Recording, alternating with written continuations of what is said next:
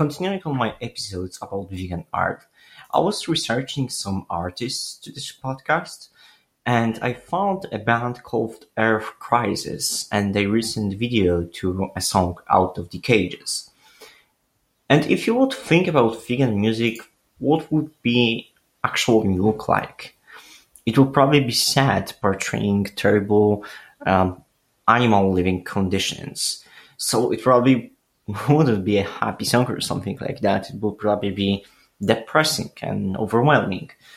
And I like what this band did here because even though the song is obviously vegan and it might be really difficult to identify with it, it portrays these emotions in a really aggressive way.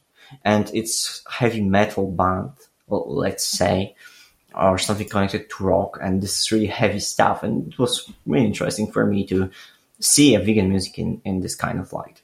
But I honestly prefer some music that are more universal and gives you a message that is suitable for every human being. Not only about vegans, but also about compassion and rights of other beings.